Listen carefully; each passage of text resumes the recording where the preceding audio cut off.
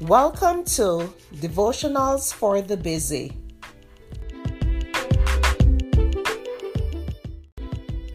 The topic for today is not about stuff. The scripture is Luke 12 verse 15. Take heed and beware of covetousness, for one's life does not consist in the abundance of the things he possesses. When you are nearing the end of life's journey and you look back over the years, thinking about all that you had accomplished and regretting the things you wish you had, it becomes crystal clear what really matters most. It's really not important how fancy your house was, what kind of cars you drove, how prestigious the job you had, or how much money you had in the bank.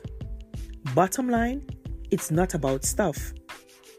When you're young, you think you've got your whole life in front of you, and there's no sense of urgency about the importance of how you spend your time.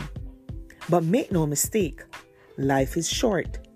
Before you know it, you will blink and find that you're the one looking back, wondering how life went by so quickly. The only way to ensure peace and satisfaction at the end of your days is to have lived your life surrendered to God. There's no better place to be than following God's plan for you. He knows your wants, dreams, and desires even more than you do. The Bible says in Jeremiah 29 verse 11, "For I know the plans I have for you, declares the Lord. Plans to prosper you and not to harm you. Plans to give you hope and a future." It just doesn't get better than that.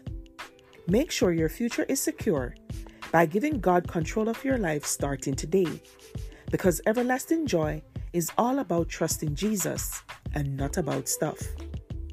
Thank you for listening to Devotionals for the Busy.